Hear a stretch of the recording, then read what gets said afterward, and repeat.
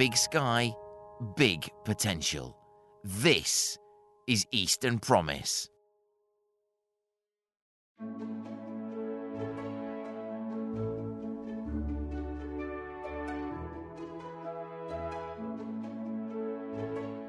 Whether they're built around professions, places, professions in places, or whole sectors, there's nothing particularly groundbreaking about membership organisations. Wherever you are, whatever you do, there's bound to be a membership group looking for someone like you. However, Cambridge Ahead is different. Not just because it's focused on the city where the power of academia, science and research has few equals. And one of those even has the same name, Cambridge in Massachusetts. Nor is it entirely because of the breadth and quality of its membership, although that is a factor. No, it's because the quality of the research undertaken by Cambridge Ahead is so high, it's regularly cited in Parliament, for example. And as a former MP's researcher, I can tell you that's not as easy as I just made it sound.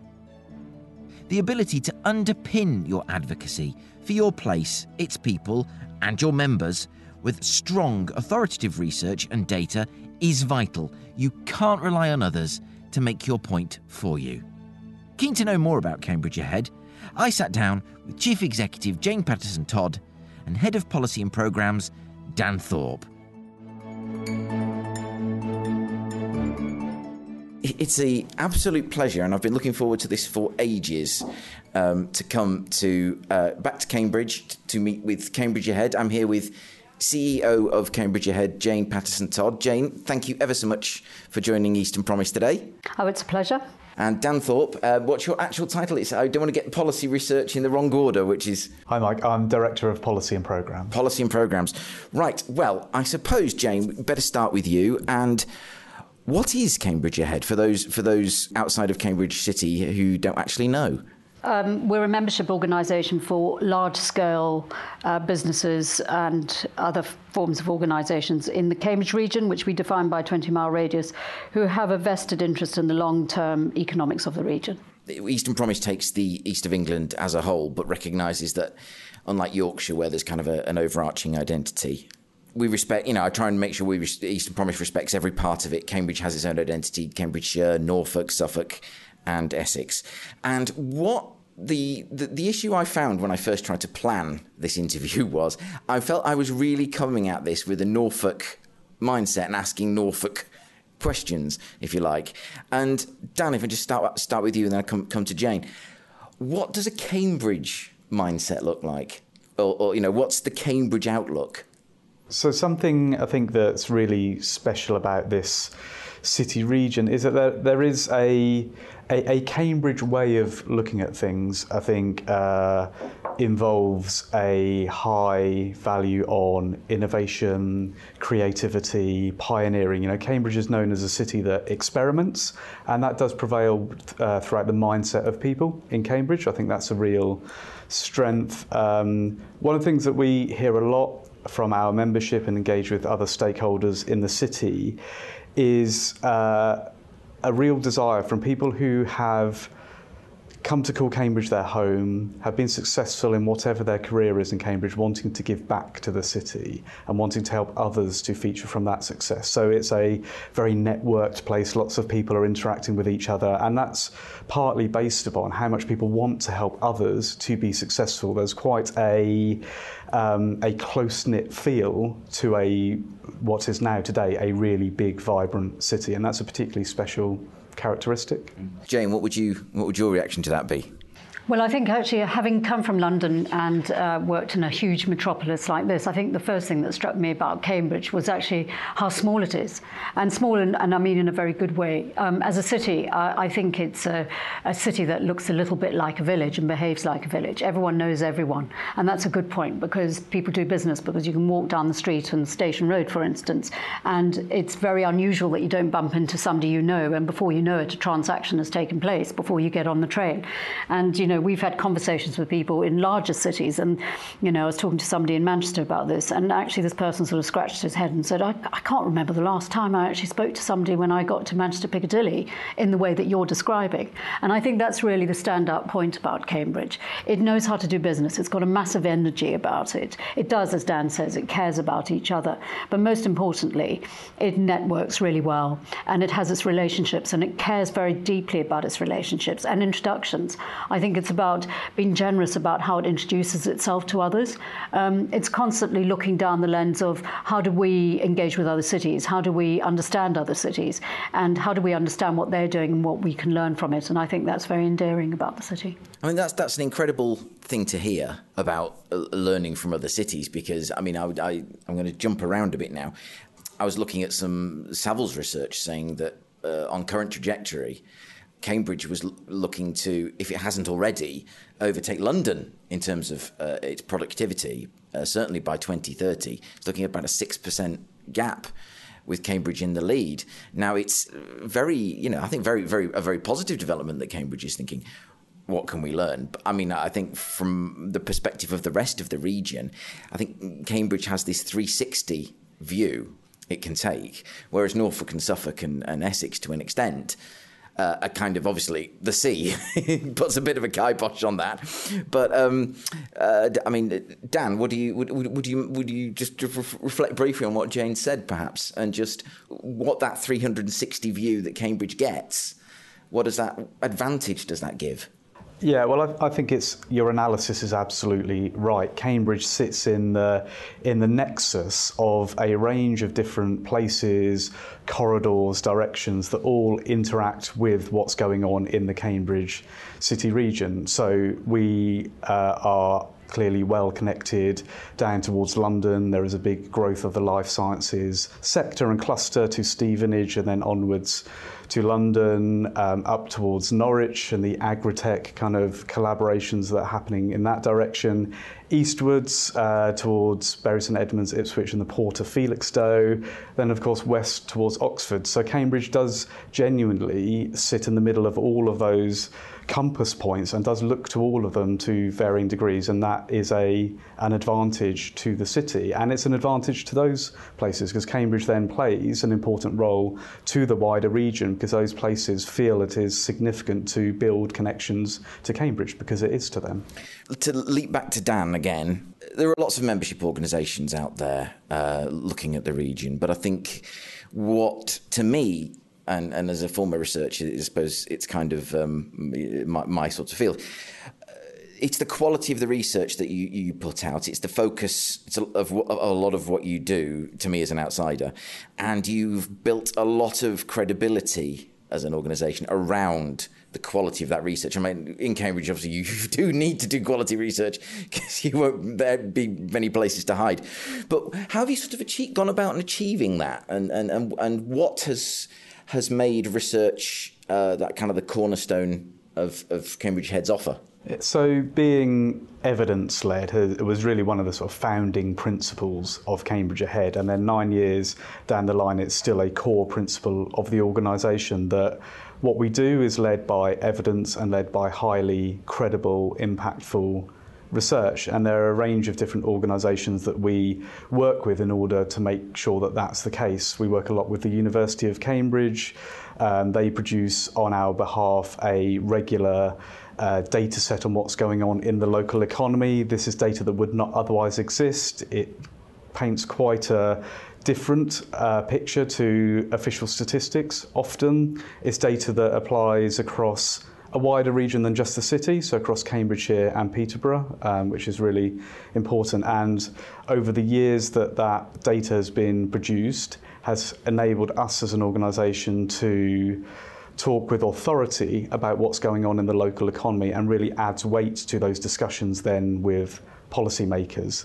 That's an example of sort of cornerstone of commissioning new data and evidence to inform the discussions we want to have about placemaking in this area. But the evidence-led thing prevails across our work, and there's many examples of pieces of research that we've done to make sure that we are also hearing from local communities and other local stakeholders as part of the evidence we're building to understand what's going on in the city, what the issues are. So, for example, we've worked with RAND Europe, research organisation based in Cambridge, to understand from a community level what is going on in terms of quality of life in the city. So bringing those things and many others together, the programme of work is very much generated by high quality data, highly credible research, and then the way that's presented to those that are in power making decisions on policy.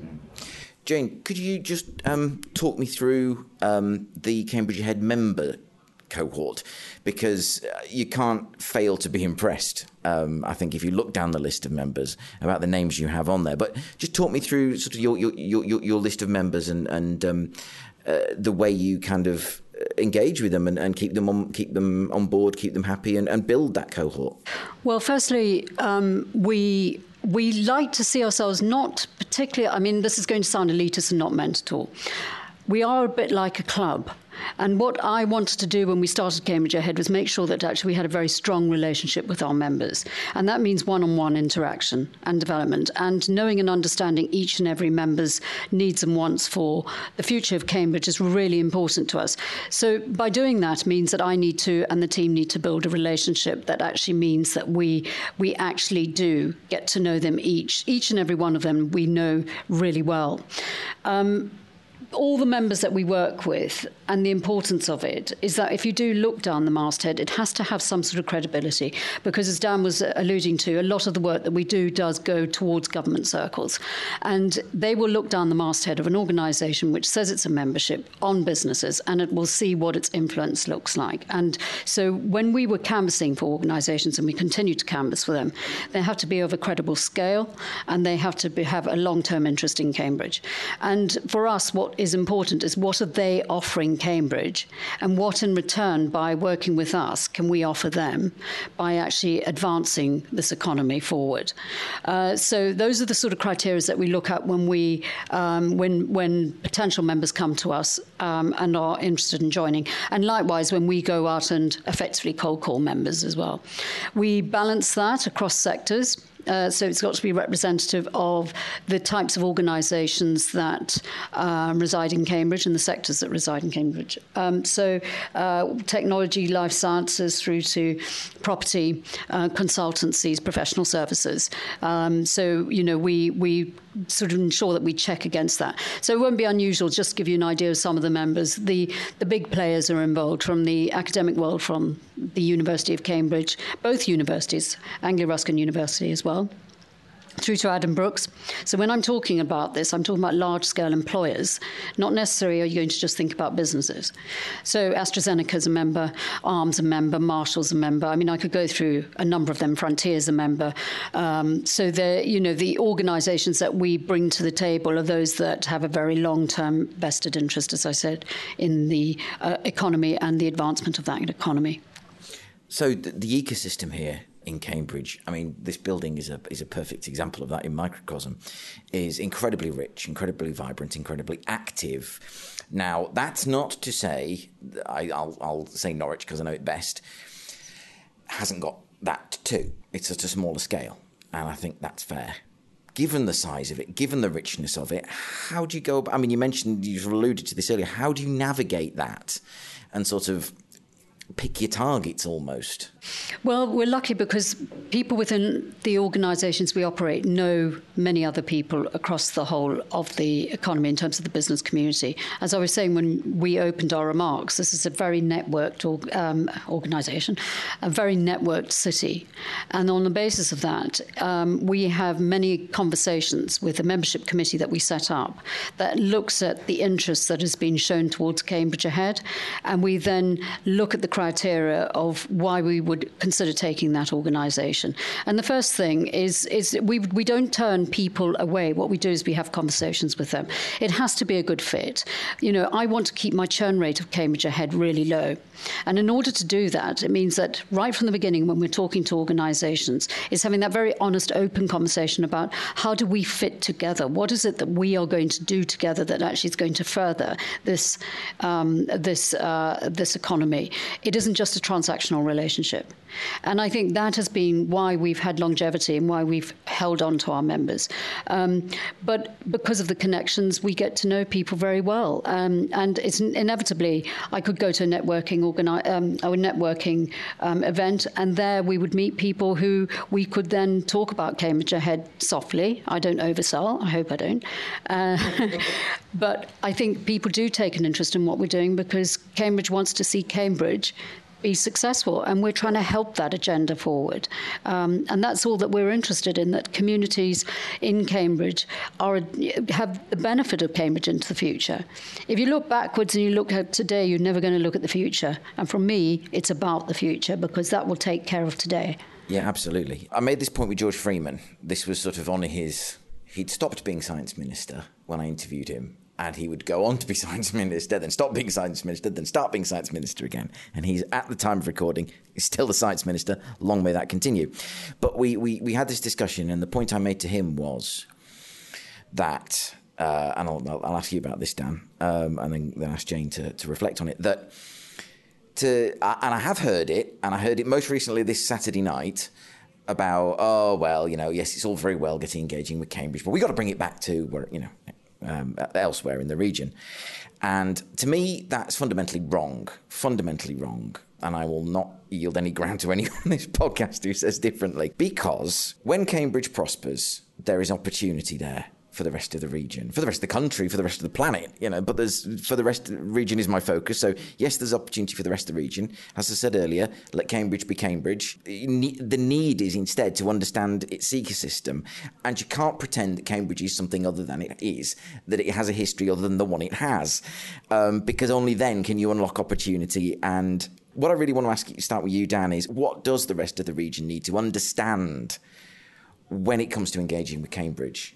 I would agree with your point. I mean, a thriving Cambridge is good for the city region, it's good for the wider region, and it's good for the UK and the country as a whole. I mean, the pandemic is probably a really good example of the impact that what goes on in Cambridge can have for the health and benefit of populations across the world, both in terms of the vaccine rollout, AstraZeneca clearly playing a leading role in that across the whole world. Also, the amount of genomic sequencing that's going on in Cambridge on behalf of the global population, really powerful, clear example in our recent past of the benefit, the wider benefit of a thriving Cambridge to others.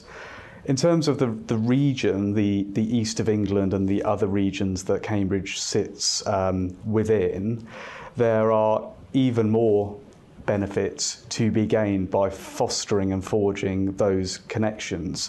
So, for example, better connectivity, sustainable public transport connectivity between Cambridge, other cities and towns around the region leads to more economic opportunities for people living in those places, more economic opportunities for those places themselves, as businesses that flow off the back of what happens in Cambridge can grow in the surrounding areas. And there really is a positive symbiotic relationship there.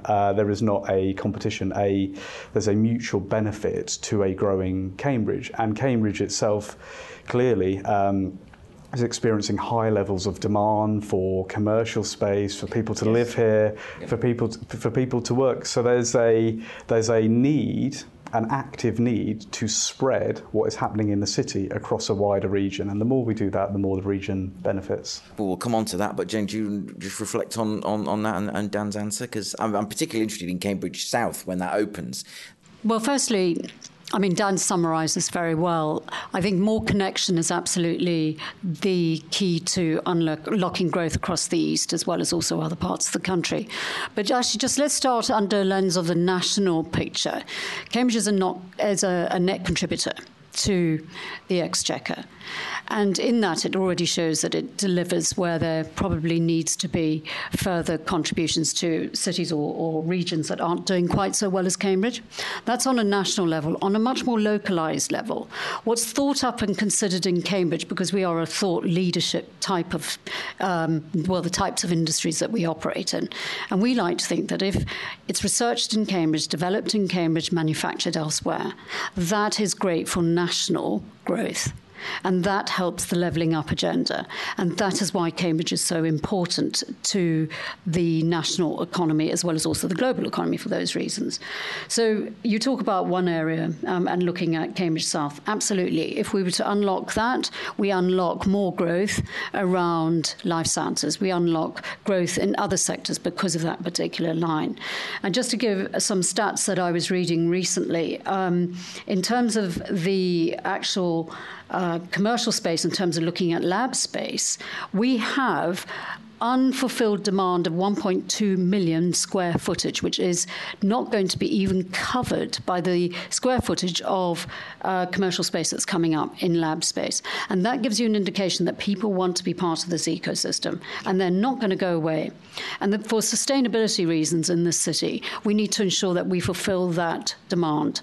And we can only do that by ensuring that the commercial spaces that we offer absolutely meet the demand of those organisations and sectors that want to come into Cambridge. And I'm going to steal one of the things that was said by Matthew Bullock, who was a chair of our growth group, when he said Cambridge is a bit like a bonfire in terms of its clusters. You cannot just pick them up and put them elsewhere. And from that perspective, when you think about it under those terms, people want to fire up in Cambridge. And that is going to continue. And it's important that for national government, and it's important for regional government, who definitely know this, that actually if we do more in Cambridge, that's good for the east and it's good for the west. And when we look at Cambridge, we look west because we're very keen on the ARC and East-West Rail and the opportunities of that, which is all looking very positive, because that helps the east too into the long term. So just because we may focus towards, at the moment, looking at the ARC, doesn't mean that we haven't got one eye also on the east and how we can make sure that there are opportunities from Cambridge through from Oxford also end up further down the line in Norwich. And other parts. I don't want to be unfair to any other parts, by the way. So. No. I'm sure the people of Ipswich will want to stay. But I want to come on to the new era for the Cambridge economy in a second. But just to follow up on that, and absolutely, you raise the Oxcam ARC, and again, I challenge anyone in the rest of the east of England who's looking at that thinking that's nothing to do with us. Well, you're dead wrong. You're absolutely wrong. Of course, it's something to do with us because it unlocks opportunity, and that's kind of the watchword here. And we'll come on to sort of lab space and the challenges there in a moment or two. He said, fiddling with his pieces of paper, which is always a risk during a recording. So, the new era for the Cambridge economy is really a landmark report that Cambridge Ahead have put out. I mean, I don't know if you want to quickly credit anyone with the help in producing the report. Oh, there are many people. In fact, there are 4 dames on there. None of them, and I'm going to use the silly old joke, but then none of them have been in theatre. So the dames happen to be Dame Kate Barker, Dame Julia King, Dame Fiona Reynolds, and Dame Carol Black as examples of what we have on our committee. And I think that huge credit to the committee themselves that's been involved in the steering committee that we created. And it's that sort of calibre of people that we brought on board. This was a really important, if I may just go back to why we did Nice. What was Nice all about? So when the pandemic hit, and of course we all sent ourselves home because we're in knowledge-intensive sectors and can work from home, and I have to say that only some part of the population can work from home, others can't. That said, can you still hear me, Mike? Yeah. Is that still... I'm too interested in what you say, to be honest. I'm just like, oh yeah, no, it's fine. Because you said I was very silent before, so I don't know if I'm... No, it's okay. There's a green light that flashes on here when people speak, so I'll make sure I got... And it was not flashing, so I was like... Is that flashing? But yes, it's now flashing. So I'm going to take my headphones off because it's much more fun to just listen and be part of the conversation than study everything intently. So going back to when the pandemic hit, and a number of us were sitting at home and looking and observing at what's happening to the economy. It wasn't just about the immediate need that we were interested in during the pandemic and making sure that those that have been furloughed and other things that inevitably were hitting a lot of people hard. We were beginning to look at what do pandemics do to future economics. And we started to do some investigation because it seemed to us that in conversation, if you're starting to see that people's behaviour could potentially change into the long term because technological advancements have gone much further than they ever have before, are we beginning to see a seismic change in the way that people view the way they work and where they want to work and whether that demand's going to change? And through that, I won't go through the great detail of how we came to conclusions that, yes, we need to report on it. But inevitably, we felt that it was important to ask a bunch of really intelligent people in the world of, economists themselves and ask them what they thought about actually doing an investigation about future economics based on what the pandemic had created, which is this level of behavioural change and it basically stemming from the workplace.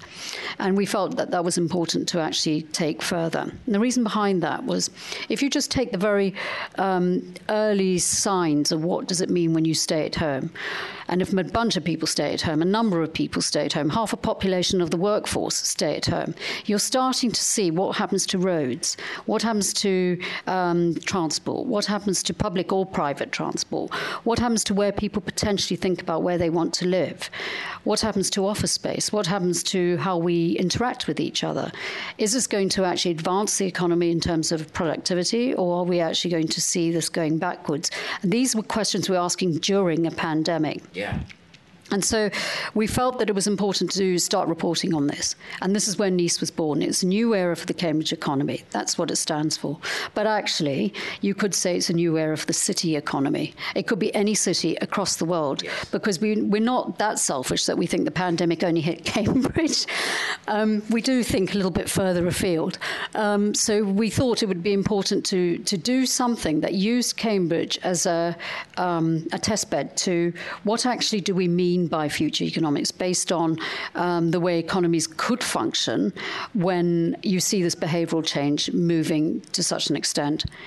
And the report itself began to look into that. And there were some major things that we started to investigate. How do we network if people are all sitting at home? Not that, we took it to the extreme. How do we ensure that we build the right sort of transport systems for the future if people are actually demanding a different way of working or want, let's face it, more flexibility? And a number of other things, people living, as I said, where they want to live, etc. Now we come out of the other side of the pandemic, and what do we see? Well, that's the truth behind it, is yes, people are demanding different things from their employers, how they want to work, where they want to work, where they want to live, how they want to travel. And inevitably, that's going to have an impact on the way that the economy functions for its future.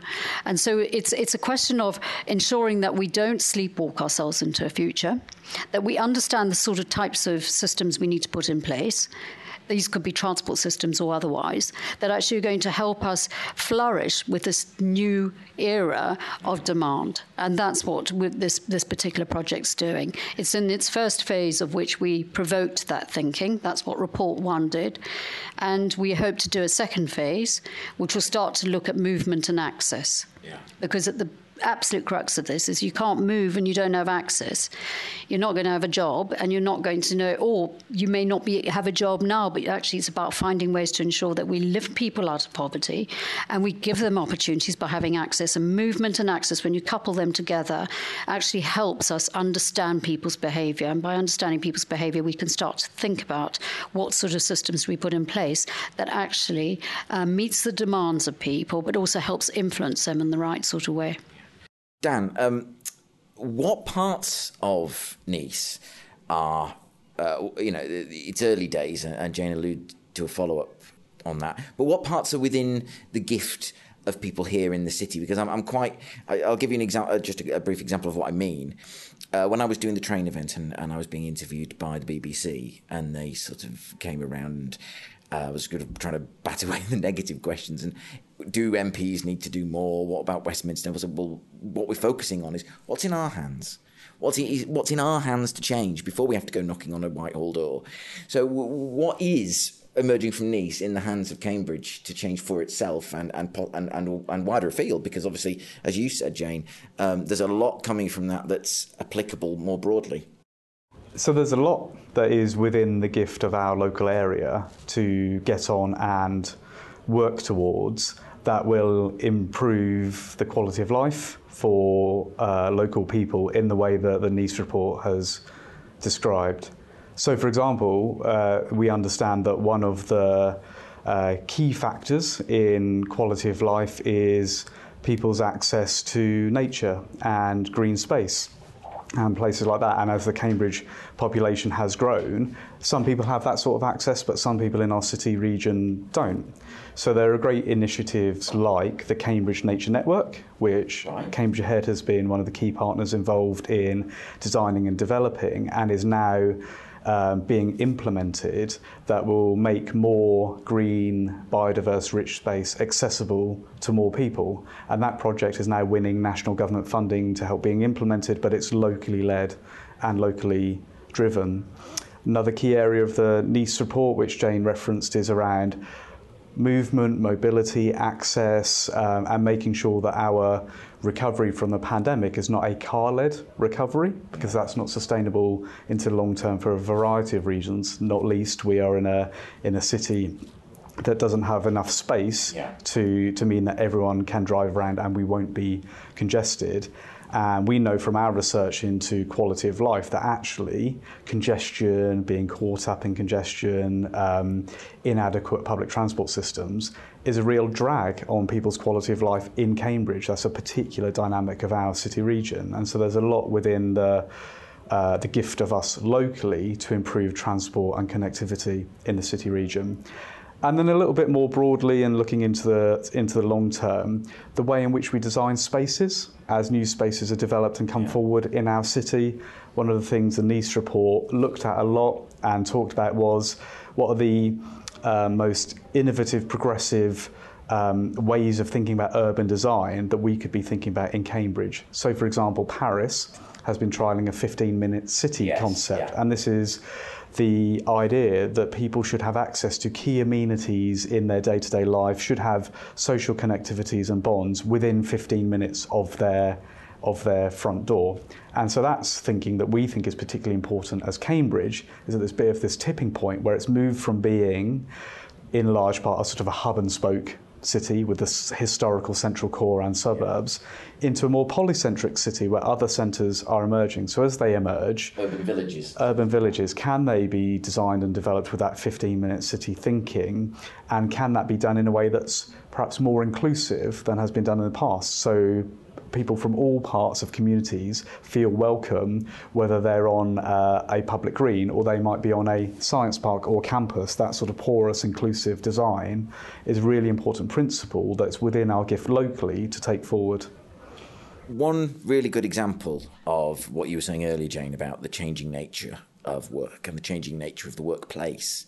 I think I was really lucky enough to record at an event at the new Roku building on the Science Park, and I don't know if you visited it yet. The top floor is incredible. It's like it's sort of. When I first went in there, I basically thought it was a deluxe brand Premier Inn because of the purples everywhere. And Tim Granger was saying, "Oh, I'm really glad you picked up on it. It's really important for us, and it's a really inclusive and a lovely space." Are we likely to see Cambridge continuing this trend in a kind of laid back, relaxed office space that's more about making work a really nice place to go rather than just a place you have to be from 9 to 5 before they let you go again? Well, I think it's actually interesting how you ended that, sort of 9 to 5 places that, you can just leave, you wishing yourself away from the office. I think people are, I wouldn't say desperate to attract their employees back, but certainly see the value in having people back in the office. I think flexibility is here to stay, by the way. I think that inevitably that demand will be there. But I think because of the flexibility, people are beginning to blur between what is their leisure time and their work time.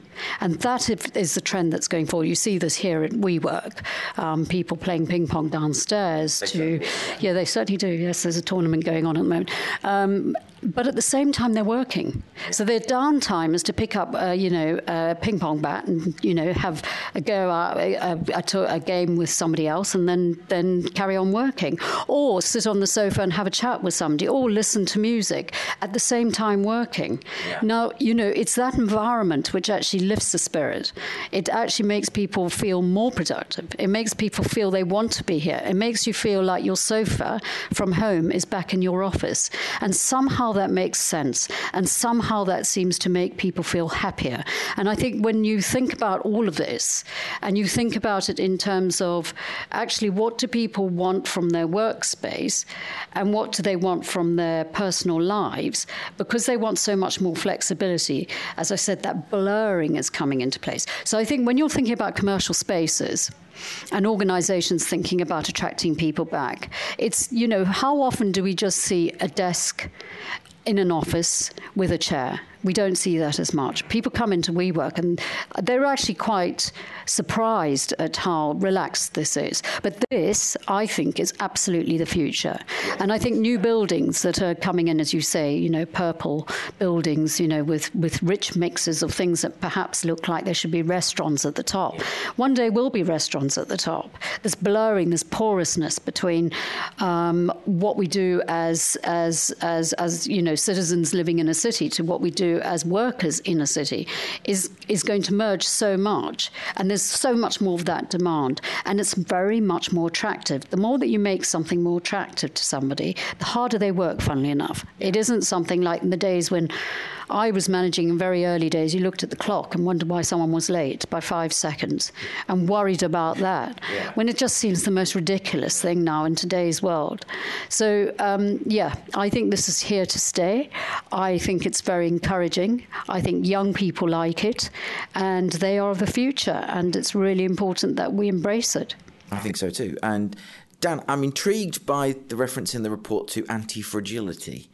How exposure to shocks actually strengthens. And I mean, I know you're nodding. I know you know this. I'm just, it's just beyond. It's a sort of step beyond being resilient. It's actually allowing these shocks to strengthen and firm up your response to future shocks. And how do you see Cambridge? How do you see Cambridge adapting to becoming anti-fragile? And what lessons are there for the rest of the region in that sort of process of becoming anti-fragile?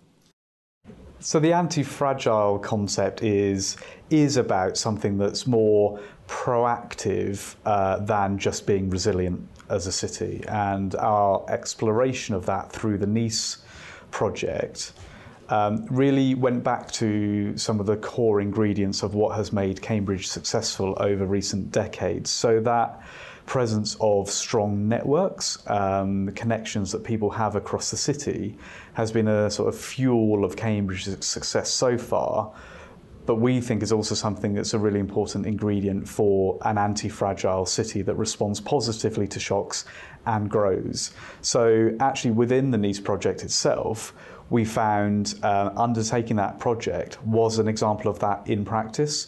So through the project, we were putting on virtual workshops with employers and representatives across the economy to understand what was going on in the workplace. So as people were responding to lockdowns and easing of lockdowns and then lockdowns, and were very quickly having to introduce really quite new working practices, their ability to talk to other people doing that thing, going through that same process, they found incredibly valuable. Yeah. So actually the workshops we were putting on as part of the Nice project were an example of that anti-fragility in action. I think they were people finding networks, finding connections that could help them adapt more quickly, learn from others' mistakes rather than having to make those mistakes themselves. And that really helped solidify that idea for us. Actually, just this morning, I've come from a meeting of our Young Advisory Committee. So this is something for people aged 35 and under who work in Cambridge Head member organisations. It's their own network and their own platform to talk about many of the issues surrounding the city that we've been talking about. And that group use each other to understand how they can develop themselves, how they can carry on the work that they're doing in their workplaces, how they are as a peer group responding to new working practices, how the return to office is hitting them, and all of those sorts of things. So this anti-fragility concept is based on many, many things across different parts of the system. It's not all about the corporate side of the city and the workplace, but there are some really good examples within that part of it on what anti-fragility mean, and people being able to work with each other to adapt quickly to changing circumstances, learn from each other's mistakes, and support each other through change is a core principle of that concept. It really is a fascinating concept of the sort of, and you put it really well in that the actual process of examining it. It makes it happen almost. Just to move on, I'm just going to read you both this from a UKRI report. The UK's research and innovation infrastructure, opportunities to grow our capability. Many challenges can only be addressed by bringing together unique combinations of partners and expertise from across academia, business, government and nations. Our aim is to build a more connected landscape and enhance our capability through partnership working at all scales. Parts of the landscape are well connected, but this connectivity is not consistent, and so there is scope to more fully exploit our collective potential. Success requires proactive research, an innovation community able and ready to take any opportunities available. Now that sounds to me a lot like the East of England, but then I would say that, wouldn't I? But Jane, can I just get you to reflect on that briefly? Get you to reflect on that, and then I'll ask Dan for his thoughts. So the question being what, Mike? What do you want? Well, I mean, what does that sort of the UK research and innovation is calling for new, to my mind, it's calling for new clusters, new collaborations, and to make those collaborations that exist more consistent. Success requires a proactive research and innovation community able and ready to take any opportunities available. And I just wondered what that the call from UKRI, it's a fairly recent report. Unfortunately, I didn't put the date on my notes, which was a foolish mistake. More connected, it's calling for a more connected landscape, enhanced capability through partnership working at all scales. Now, this is an area where it seems instinctively to me Cambridge itself has no great problems, but whether that is something that we can work on better as the Eastern region, and what your thoughts were on doing so. Okay, so I think, throughout this conversation that we've had today, what we've actually recognised about Cambridge is that the way that it operates is very much about partnership working, and it's not scared to innovate. I think to steal another saying by somebody who said, that Cambridge is a low-risk place to do high-risk things. Yes. And I'm trying to desperately think about who it was who said it, but I'm not taking credit for it. But it's a wonderful way of looking at the way that Cambridge thinks about itself. And I think there's a lot of things within that. One is actually being able to and confident to take risks is really important. Two is to partnership work. You can't do it on your own. It's absolutely imperative that you work across your communities, because it's not just business doing business on its own. Business will have to work with the civil community as well as also other parts of other communities, residential or otherwise, in order to be able to do things more perfectly. And innovation comes from really considering how what we do lands with people. It's not just the audience that we're trying to target. It's actually more to do with how it impacts across various communities. And I think it's about ensuring that when you're thinking about this, that you have a real, what we would call, and we use it a lot, a systems approach to things. Where does this impact? How does it impact? How does it influence? And how does it better? And who's then therefore involved for many various reasons, not because people are going to be directly involved in whatever the initiative is, but actually it may impact them in some way. And I think Cambridge actually is really good at thinking that through.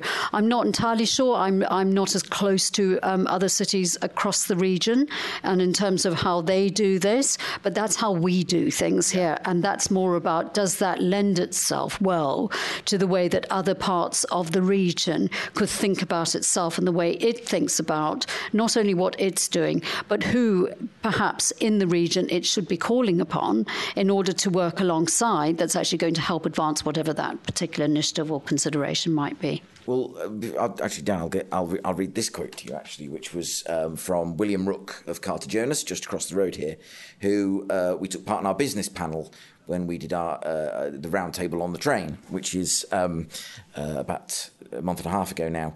But I checked back, and this is exactly what he said. If you live in Cambridge and you work in Cambridge, you sometimes see Norwich as being a bit at the end of the road. And I think that's the wrong perception. So you've got a walled insular city view from Norwich looking back, and then we're looking up going, well, that's the end of the road, but that's the wrong way to look at it. There's a lot going on between Cambridge and Norwich, and Ipswich, I'm sure he meant to say, and a lot of crossover between the two cities, and it really feels like there's a lot of untapped potential of that. Now, before I actually reflect on that, the other thing I find is quite funny is, I think, and a lot of people agreed with this point on the train, that there is a confidence problem coming from Norwich and Ipswich, in that some people, it has been said to me, see Cambridge as the ecosystem here being aloof, which I think is, again, I'm bound to say, I think is wrong. And I think the issue is we're not engaging with sufficient confidence to actually make land the proposition and make it stick. And I hope that's where I can come in. But Dan, what are your thoughts on rant over, Dan? What are your thoughts? So I think the mindset thing is particularly important. Something that Cambridge has really benefited from is quite an open mindset, I would say, in terms of people from different sectors, different industries, different bits of academia, willing to just engage randomly with each other because probably something good and beneficial is going to come out of that.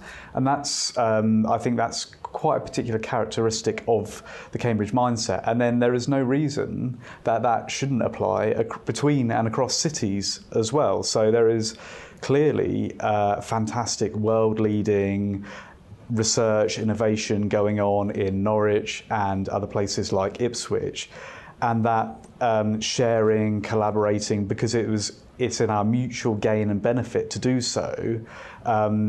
I'm sure, and does go on and does exist, but there could probably be there might be a sort of a mindset thing to overcome a little bit in the way you describe it, that actually there is no need to be competitive between places. There's no need to, there may be perceptions of different cities having different kind of like physical or otherwise walls, but actually kind of once you get to know places, and once I got to know Cambridge, it is a very open city where people really want to kind of help you to be successful. And actually that mindset is something that can translate across regions and further than that, and it's been something that's fueled the local success. And I see places where it does exist. The Norwich-Cambridge connections and things like agritech and plant science are really, really strong. So more of that, kind of prevailing that across different types of sectors and different cities and towns in the region, I think can only be beneficial. And I'm sure there are lots of parts of the Cambridge community that are really keen and willing to do so if they're not already. I can attest to that, because as I say, William Rook put it really well, that and as I said at the wrap up to the event, it's a bit like a debutante ball, if you like. And Cambridge has got a very nice full dance card. And they're looking, those gentlemen in the corner want to dance. And there's Norwich and Suffolk, Norwich and Ipswich, Norfolk and Suffolk going, I'm a bit shy. I don't want to go and talk to that really impressive looking, And I think that's a pity. But one thing the train event that we held did show is that there is a real appetite to get in there and engage. And I think we can't let that reticence hold us back, because there's so much for everyone to benefit from. John Innes Centre, Norwich Research Park, as you say, fantastic science going on there. Ros Bird is now in post as the CEO of the company that runs the research park. Has got fantastic experience at Granta Park, and a fantastic number of contacts in Cambridge. So she knows how to make those connections work. Just to move on briefly before we start sort of edging towards the end of the interview, what is it about? I'm just intrigued about the delivery robots, these little sort of white rounded boxes on wheels, zipping out around Cambridge delivering food. You've trialled here autonomous buses and autonomous vehicles. There's lots of experimentation. And I just wondered where that willingness to try the unconventional comes from. Well, it's quite an unusual experience to get used to when you're stood at traffic lights next to a delivery robot that is kind of navigating the traffic lights and crossing the road in a really impressive way. So that is a great example of a city that's continually sort of experimenting and thinking of itself as a place that's going to trial things. I would say that there's probably a coming together of people who are researching these cutting-edge technologies, being in this city, having quite a close connection to city. As a theme that we've been talking about is people who are doing great things in Cambridge care a lot about Cambridge, and I think they naturally would want then this city to be a place that is somewhere those things are being trialled. We benefit from having institutions like the University of Cambridge, who not only are places where research is happening, but are also responsible for significant parts of the city. So yes. One of the autonomous trials that you were talking about earlier, autonomous buses, happened on the West Cambridge site, which is a university campus. And so there's a space there which is being which has been developed and maintained by a particular institution that's got a mindset to want to innovate.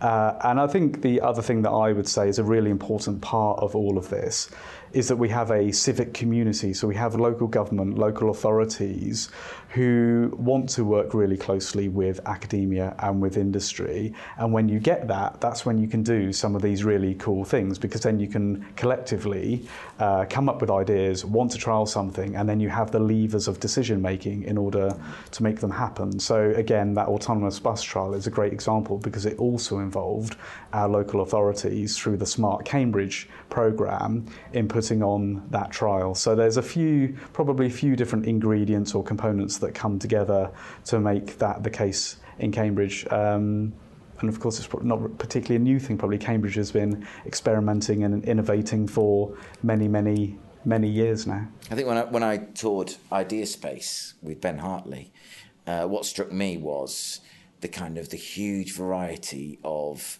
people who he had under his roof. You'd got a guy who was doing coaching through drama, helping, basically training people to give bad news was one example. Anthony Quinn was his name. And then we had another working in blockchain security. You had the TV presenter Maddie Moat at another desk, whom I'm ashamed to say I was too shy and embarrassed to interview, which is not a good look.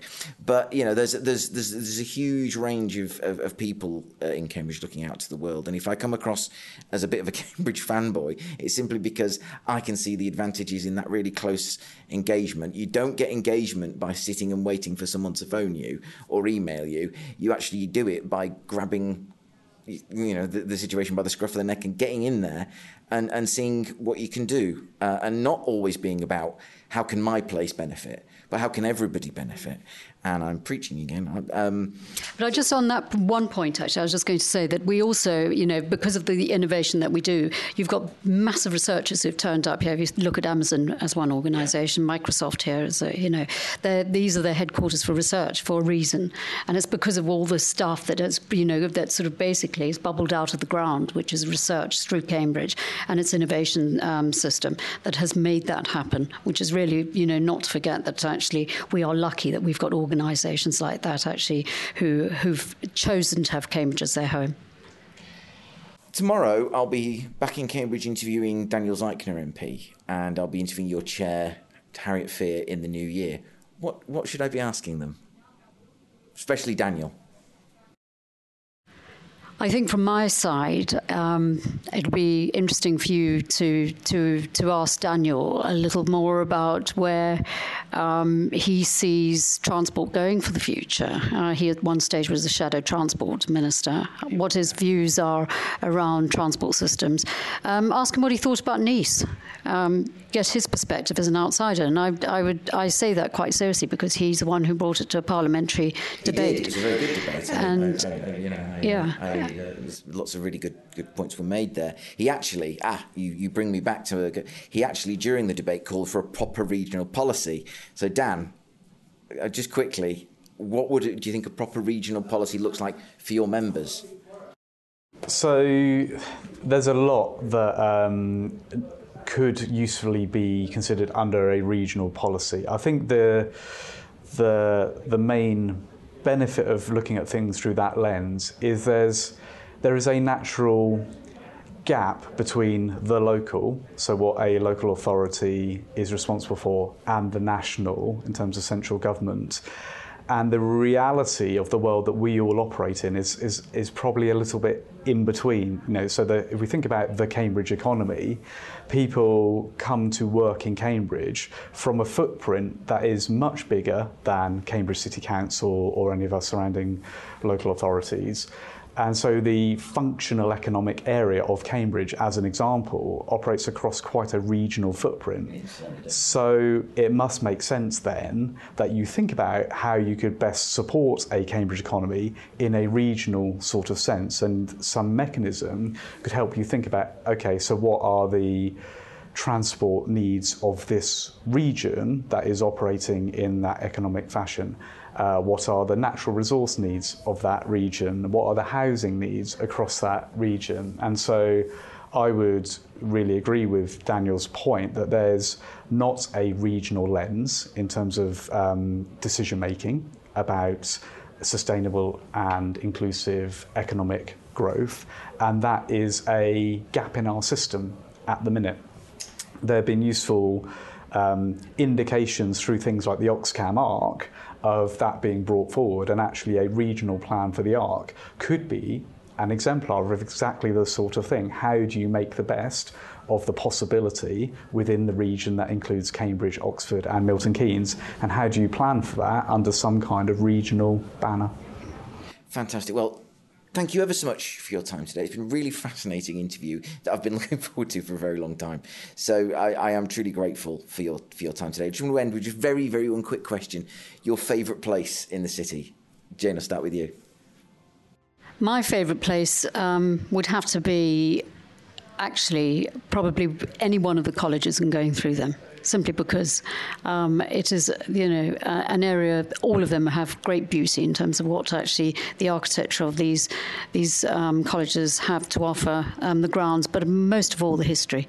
And I think from that perspective, we mustn't forget that there's 800 years steeped of history that's actually been innovating since then. And this is actually all born out of these sort of places. So for me, they are really important, obviously, to the city.